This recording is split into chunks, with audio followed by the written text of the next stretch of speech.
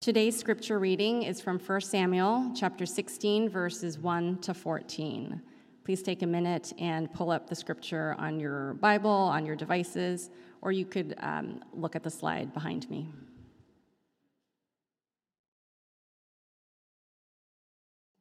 The Lord said to Samuel, "How long will you grieve over Saul, since I have rejected him from being king over Israel? Fill your horn with oil and go. I will send you to Jesse the Bethlehemite, for I have provided for myself a king among his sons." And Samuel said, "How can I go? If Saul hears it, he will kill me." And the Lord said, "Take a heifer with you and say, 'I have come to sacrifice to the Lord.' And invite Jesse to the sacrifice, and I will show you what you shall do, and you shall anoint for me him who I declare to you." Samuel did what the Lord commanded and came to Bethlehem. The elders of the city came to meet him, trembling, and said, "Do you come peaceably?"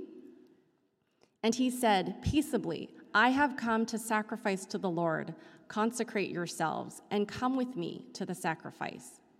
And he consecrated Jesse and his sons and invited them to the sacrifice.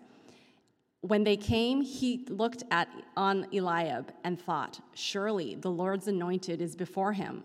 But the Lord said to Samuel, "Do not look on his appearance or on the height of his stature, because I have rejected him. For the Lord sees not as man sees. Man looks on the outward appearance, but the Lord looks on the heart."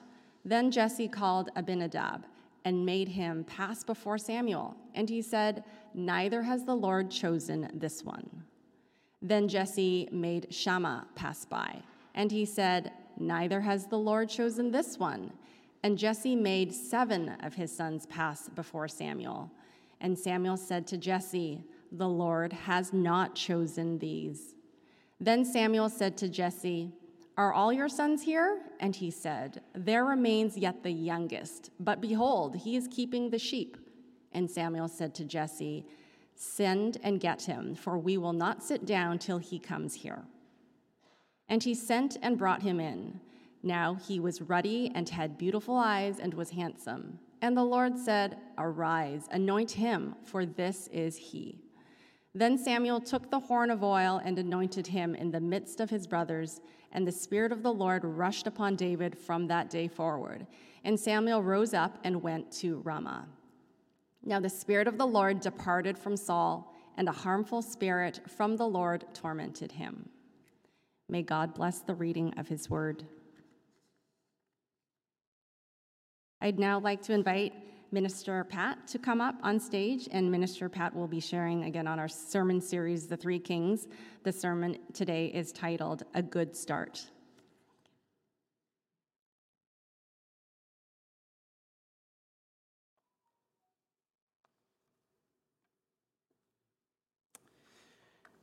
Good morning. Just want to start to tell you by telling you a story about Corrie ten Boom. I see Corrie ten Boom and her sister Betsy, they were Christians at the start of World War II.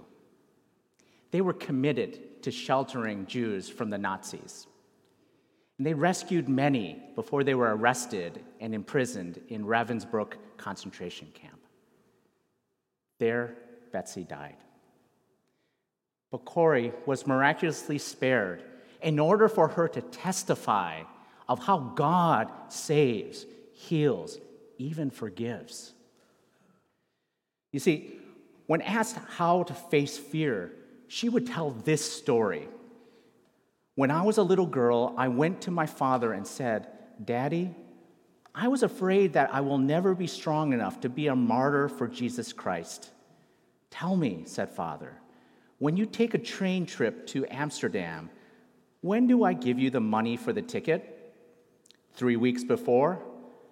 'No, Daddy, you give me the money for the ticket just before we get on the train.' 'That's right,' my father said. And so it is with God's strength. Our Father in heaven knows when you will need the strength to be a martyr for Jesus Christ. He will supply all you need just in time." You see, by her father's wisdom, Corrie was prepared to face her fears with faith. Last week, Pastor Jeff led us through 3 chapters, ending with 1 Samuel chapter 31. We saw the impact that fear had on Saul, on his kingship, and in the death of his sons, all at the hands of the Philistines. This week, we continue our sermon series, 3 Kings, the bad, the good, and the ugly. Today, we look at what made King David good. And we'll do that by looking at the 3 trials and 3 victories that are embedded in the story of David and Goliath. Now, if you associate Saul with fear, then let's associate David with faith. David was better than Saul in this one important way. David was not compromised by fear. David prevailed over fear by faith because he believed. As we see in today's key verse from 1 Samuel chapter 17, verse 47, "For the battle is the Lord's, and he will give you," that is, the Philistines who dare to curse the God of Israel, "into our hands." And so we'll jump into this right after this prayer. Our God in heaven, we thank you for the wisdom that we can draw from the hard lessons of Saul, David, and Solomon. God, as we look at your preparation of David by these 3 trials and victories, I pray you arouse within us this greater conviction and courage to face the fears, anxieties, and doubts in our lives. We want to believe and obey, so help our faith as we pray in Jesus' name, amen. Now, in verse 1, we learn that the Philistines have marshaled their armies for battle, and they were gathered there in Soko, which belonged to Judah. You see, back in Samuel chapter 11, after Saul was anointed king, Saul faced and was tested by the Ammonites. And now, in 1 Samuel chapter 17, after David was anointed king, David now faced the Philistines, and here he would be tested. The Philistines, if you don't know, are the neighbors to the west. The Philistines lived along the Mediterranean coast. Their culture was sensual and hedonistic. Their worship was embedded with prostitution, and their foreign policy was aggressive military expansion. Take note where the Philistines have parked their armies. They parked their armies in a patch of land that belonged to Judah. So this was not simply a standoff. This was invasion. This was the exploitation of a nation that had been weakened under the leadership of Saul. Life and death hung in the balance. So in verses 2 to 3, we get a better view of the land. Saul and the men of Israel were gathered and encamped in the valley of Elah and drew up in line of battle against the Philistines. And the Philistines stood on the mountain on the one side, and Israel stood on the mountain on the other side, with a valley between them. So the Philistines stood on one mountain, Israel stood on the other mountain, and a valley was in between. And out of the camp of the Philistines came this champion named Goliath of Gath. That word champion is very special. It's just found here in chapter 17 and again in chapter 23. And in Hebrew, it's the combination of these 2 words, man and in between, and taken as such, it's literally man steps out in between the 2 armies. Now, Baptist preacher Charles Spurgeon translates this Hebrew and calls Goliath the middleman, the mediator. And when the Philistines stepped out, he was towering. He measured 6 cubits in a span, and Goliath was as tall as our tallest NBA players. Now, when you think tall like Taco Fall, who once played for the Celtics before he went to the Cavs. And not only was this Philistine mediator physically superior, he was also technologically superior. Now, typically in the Bible, We get these descriptions, but the descriptions are very laconic. We get details that are provided, but only just enough. But here in chapter 17, we have 3 full verses that are devoted to detailing his equipment, his helmet, his coat of bronze mail, and his armor alone weighed 5,000 shekels. Now, modern-day equivalent is 125 pounds. So why do you suppose the Bible provides us so much detail? You see, the details of his height, of his size, of his equipment is meant to trigger within us a fear response. And certainly this was true among the Israelites. It's a thematic effect. He's big. He's technologically superior. He's intimidating. Now, do you remember what we learned when Saul was selected?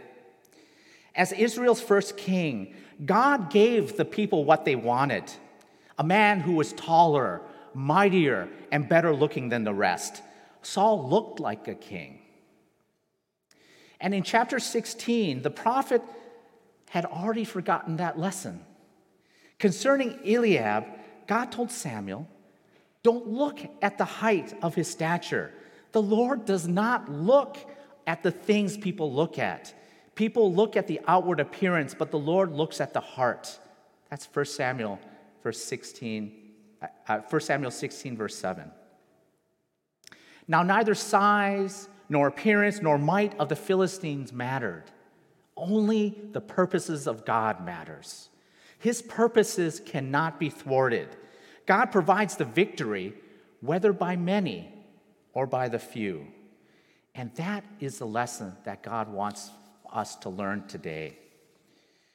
But I want to ask you, will you trust God no matter what the circumstances look, how possible or impossible? I know many of you, as you consider that question, will say, well, yes, God. But there's just going to be as many of us that are going to say, yes, God, but how? You see, just look at that Philistine. He's ginormous. He's scary. And he doesn't just look scary, he also sounds scary. In verses 8 to 9, he shouts out for all of Israel to hear, "Why have you come out to draw up for battle? Am I not a Philistine, and are you not servants of Saul? Choose a man for yourselves and let him come down to me. If he's able to fight with me and kill me, then we will be your servants. But if I prevail against him and kill him, then you shall be our servants and serve us."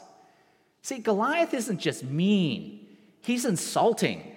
Goliath is schooling Israel on this practice of champion warfare, also known as single combat. You see, it's a duel between 2 single warriors that takes place in the context of a battle between 2 armies. And so not only is Goliath mean and insulting, but he's also insolent. You see, listen as I read verse 10 for you. "I defy the ranks of Israel this day." You see, when you hear that word defy and you consider that attitude, we find it showing up throughout our passage. It's a strong word. It means to taunt, to scorn, or to disgrace. It was a grave insult. And so how would the people respond? See, God prepares a champion for Israel, and his name, of course, is David. But God will give him 2 trials before he will be ready to face Goliath. And so we're going to take a look at that first trial now. Following his anointing, David resumed his duties. 1 Samuel 16:19. "For Saul sent messengers to Jesse and said, 'Send me David your son, who is with the sheep.' Now we read in 1 Samuel 17:13 to 15, Jesse's 3 oldest sons had followed Saul to the war. The firstborn was Eliab, the second Abinadab, and the third Shammah. David was the youngest. The 3 oldest followed Saul. But David went back and forth from Saul to tend his father's sheep at Bethlehem. Now consider the excitement. One moment, David's in the Bethlehem field. The next moment, he's in the court of the king. But that thrill of royal service would not last long. See, David, the soother of souls, was no longer needed. Though the king was looking for warriors, Saul could not see in David the mighty man of valor that he was. So David resumed his role as shepherd, tending his father's sheep. This was the hardest of the three trials, but it formed the humility by which David would endure. And what we observe here with David, we see much more vividly in Jesus Christ, in his life. You see, according to the Gospel of Luke, at the age of 12, Jesus was found sitting among the teachers, listening to them and asking them questions. And all who heard him were amazed at his understanding and his answers. And in Luke 2:51, he went down with them and came to Nazareth and was submissive to them. And after this spark of brilliance, of divine brilliance, Jesus remained in obscurity for another 18 years. Such was David's first trial here, alternating from one extreme to the next, from being exalted to being neglected. Christian writer and theologian C.S. Lewis shared this insight about humility. Man approaches God most nearly when he is in one sense least like God. For what can be more unlike than fullness and need, sovereignty and humility, righteousness and penitence, limitless power and a cry for help? Why do we face such hard things? Why do we have opposition? You see, God uses affliction to mold and to teach us and to draw us near to him. Following that victory in humility comes the next trial. Through it, we observe David's meekness. It's the product of his devotion to God. It's piety. We read here, for 40 days, the Philistines came forward every morning, evening, and took his stand. Now Jesse said to his son David, take this ephah of roasted grain and these 10 loaves of bread for your brothers and hurry to their camp. Take along these 10 cheeses to the commander of their unit. See how your brothers are and bring back some assurance from them. They are with Saul and all the men of Israel in the valley of Elah, fighting against the Philistines. Early in the morning, David left the flock in the care of a shepherd, loaded up and set out as Jesse had directed. He reached the camp as the army was going out to its battle positions, shouting the war cry. Israel and the Philistines were drawing up their lines facing each other. David left his things with the keeper of supplies, ran to the battle lines, and asked his brothers how they were. I see, Jesse was understandably concerned about his sons. The 3 eldest were right there on the battlefront. The eldest of them, Eliab, the pride of his father's heart. So Dad sends David on an errand.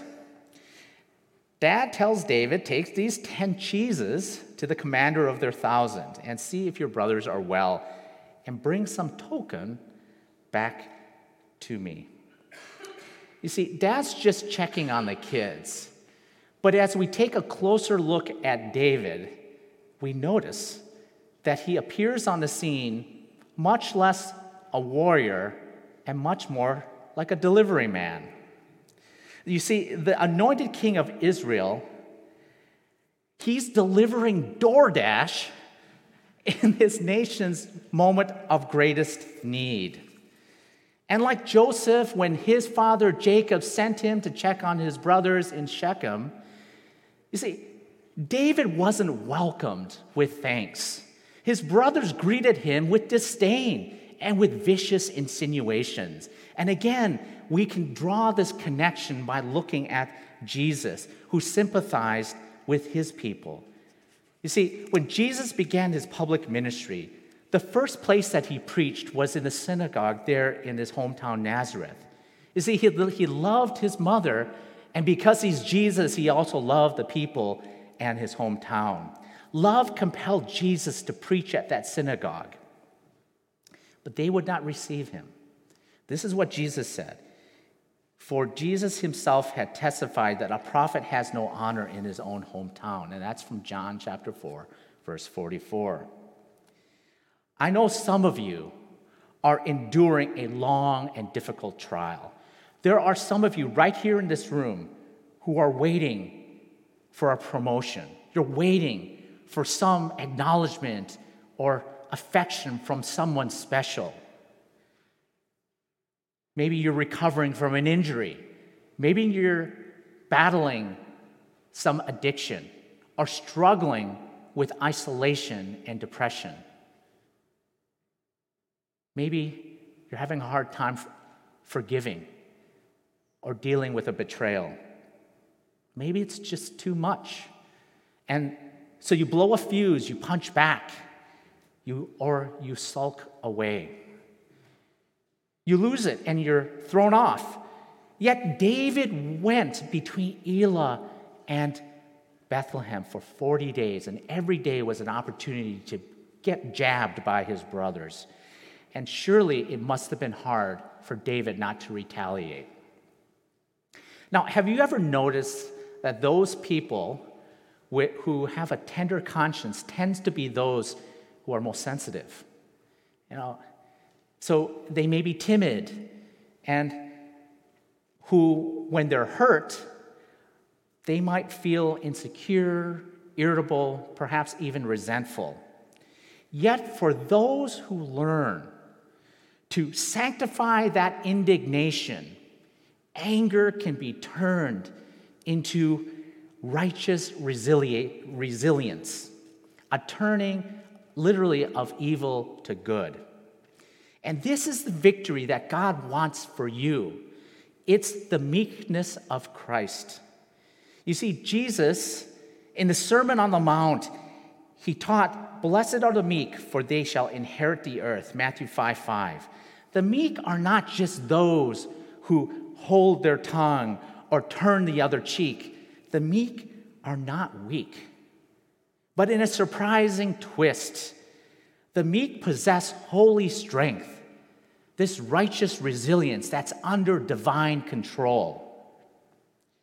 Jesus also called for piety, teaching his disciples, "You shall love the Lord your God with all your heart and with all your soul and with all your strength and with all your mind, and your neighbor as yourself."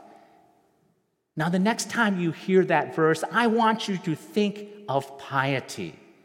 Because piety is love for God that is rooted in the heart and soul, the strength and the mind.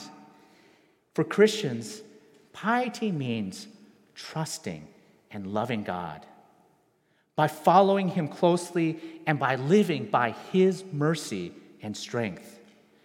So by 2 trials, David has achieved 2 victories: humility and piety by meekness. Now David was finally ready for his 3rd trial. King Saul tried to equip David with his own armor and sword, but immediately David took them off. Then he took his staff in his hand, chose 5 smooth stones from the stream, put them in the pouch of his shepherd's bag, and with his sling in his hand approached the Philistine. See, with humility and deep love, David entered battle with what God had provided for him. And so now we're ready to take a look at this 3rd trial and victory. 2 champions battle. David prevails over Goliath. Both armies are spared, and according to the terms of champion warfare or single combat, the Philistines had agreed to surrender to Saul's armies. But they reneged and they started to run away. And so quickly the hills emptied as the armies of Israel pursued the Philistines in the direction of Ekron. Back on the battlefield, at David's feet, lay the headless body. What can we learn? First, David foreshadows the true king. He was a type of Christ. Jesus, after he was baptized and before the start of his public ministry, he too was taunted and tested in the wilderness by Satan. Notice this parallel. As the Christian champion, Jesus faced Satan's contempt for God. As Israel's champion, David faced Goliath's contempt for God. And we read this in verses 41 to 44. Meanwhile, the Philistines, with his shield bearer in front of him, kept coming closer to David. He looked David over and saw that he was little more than a boy, glowing with health and handsome, and he despised him. He said to David, "Am I a dog that you come at me with sticks?" And the Philistine cursed David by his gods. "Come here," he said, "and I'll give your flesh to the birds and to the wild animals." We can follow David's example. When persecuted, we too can find ways to extend grace.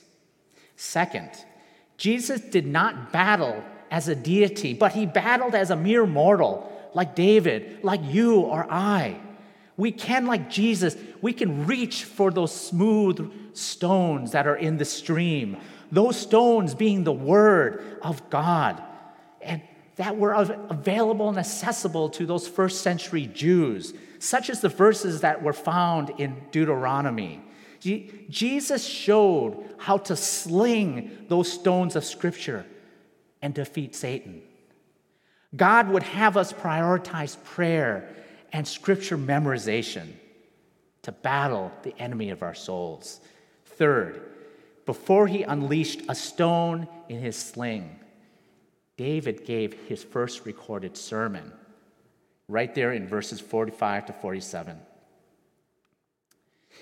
David said to the Philistine, "You come against me with sword and spear and javelin, but I come against you in the name of the Lord Almighty, the God of the armies of Israel, whom you have defied.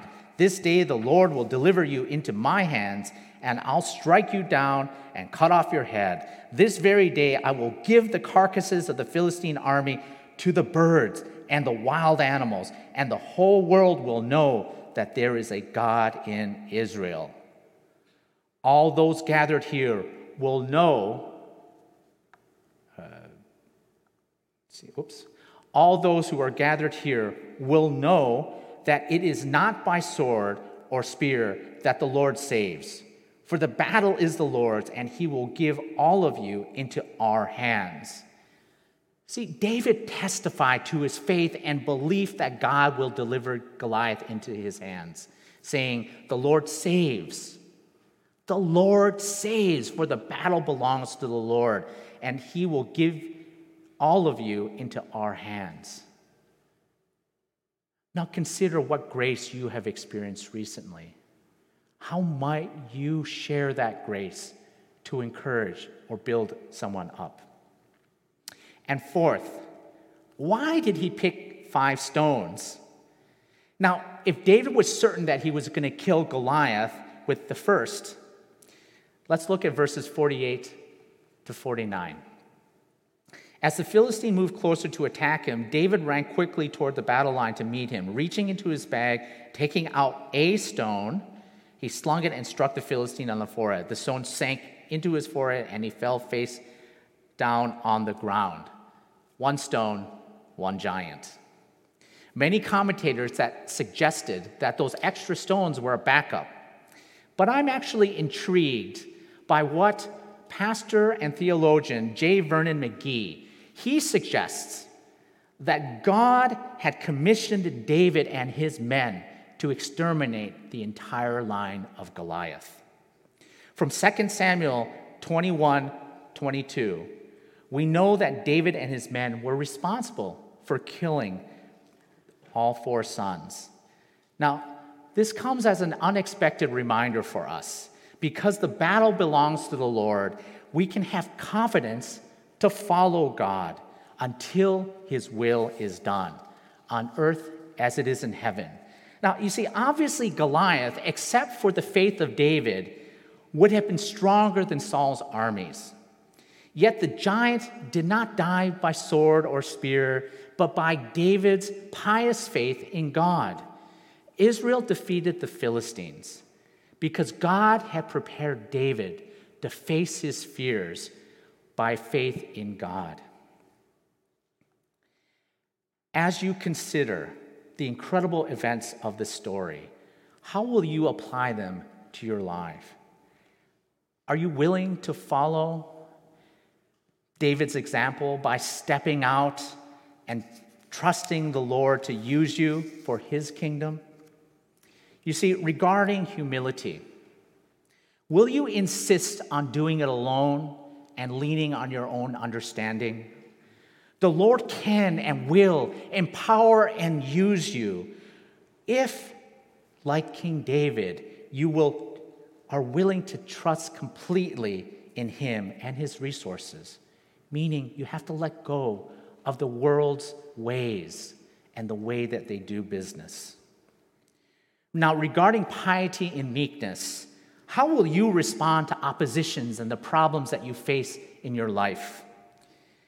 The Lord wants you to deal with your problems as David dealt with his, calling the problem as God calls it, and calling yourselves as God calls you.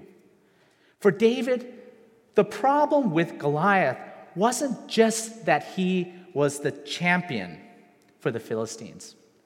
You see, the problem was that he was an uncircumcised Philistine. He was a sinner. He opposed the living God. So you must not consider yourself like a servant in the army of Saul. No, you must remember that you are a member of the army of the living God. You've been redeemed by the blood of Jesus Christ, and the battle belongs to him. That is the starting point of victory in your life. So, the importance of piety and learning the way of meekness is seen in the virtue of Christian faith. Meekness is a demonstration that our faith is living, it's powerful, it's healthy. Meekness is a posture and attitude that we bring to worship and loving one another. And finally, regarding faith, will you rely on someone else's equipment and use other people's strategies? Will you fight as they fight? In Christ, the true King, God has provided the what and the who that you need in order to fight the battles that God leads you into. You see, I cannot possibly overstate the importance of faith and living piously with humility. Such faith enables you to face fears with reliance on God. Such faith shows that it doesn't depend on knowing something or using the right technique. Such faith comes from knowing that you belong to God. So when God fights for his glory, he's fighting for you because you represent his glory. When God fights, he always wins because the battle belongs to the Lord. Let's pray. Father, we know what fear can do to us. Our fears are intimidating. They are demoralizing. They are debilitating. Lord, help us to remember the good you've done in the past, that we may have faith in our present circumstances. Help us to choose faith over fear, to live humbly, to pursue holiness, and to celebrate who we are and appreciate all we have because of Jesus Christ. And I pray that we will choose to exalt the name of Jesus, testify to his incomparable reputation, and abide by his authority. O Lord, give us courage to face the trials and endure the proving of our faith, for the name of your glory, for the sake of your glory. And in your name we pray. Amen.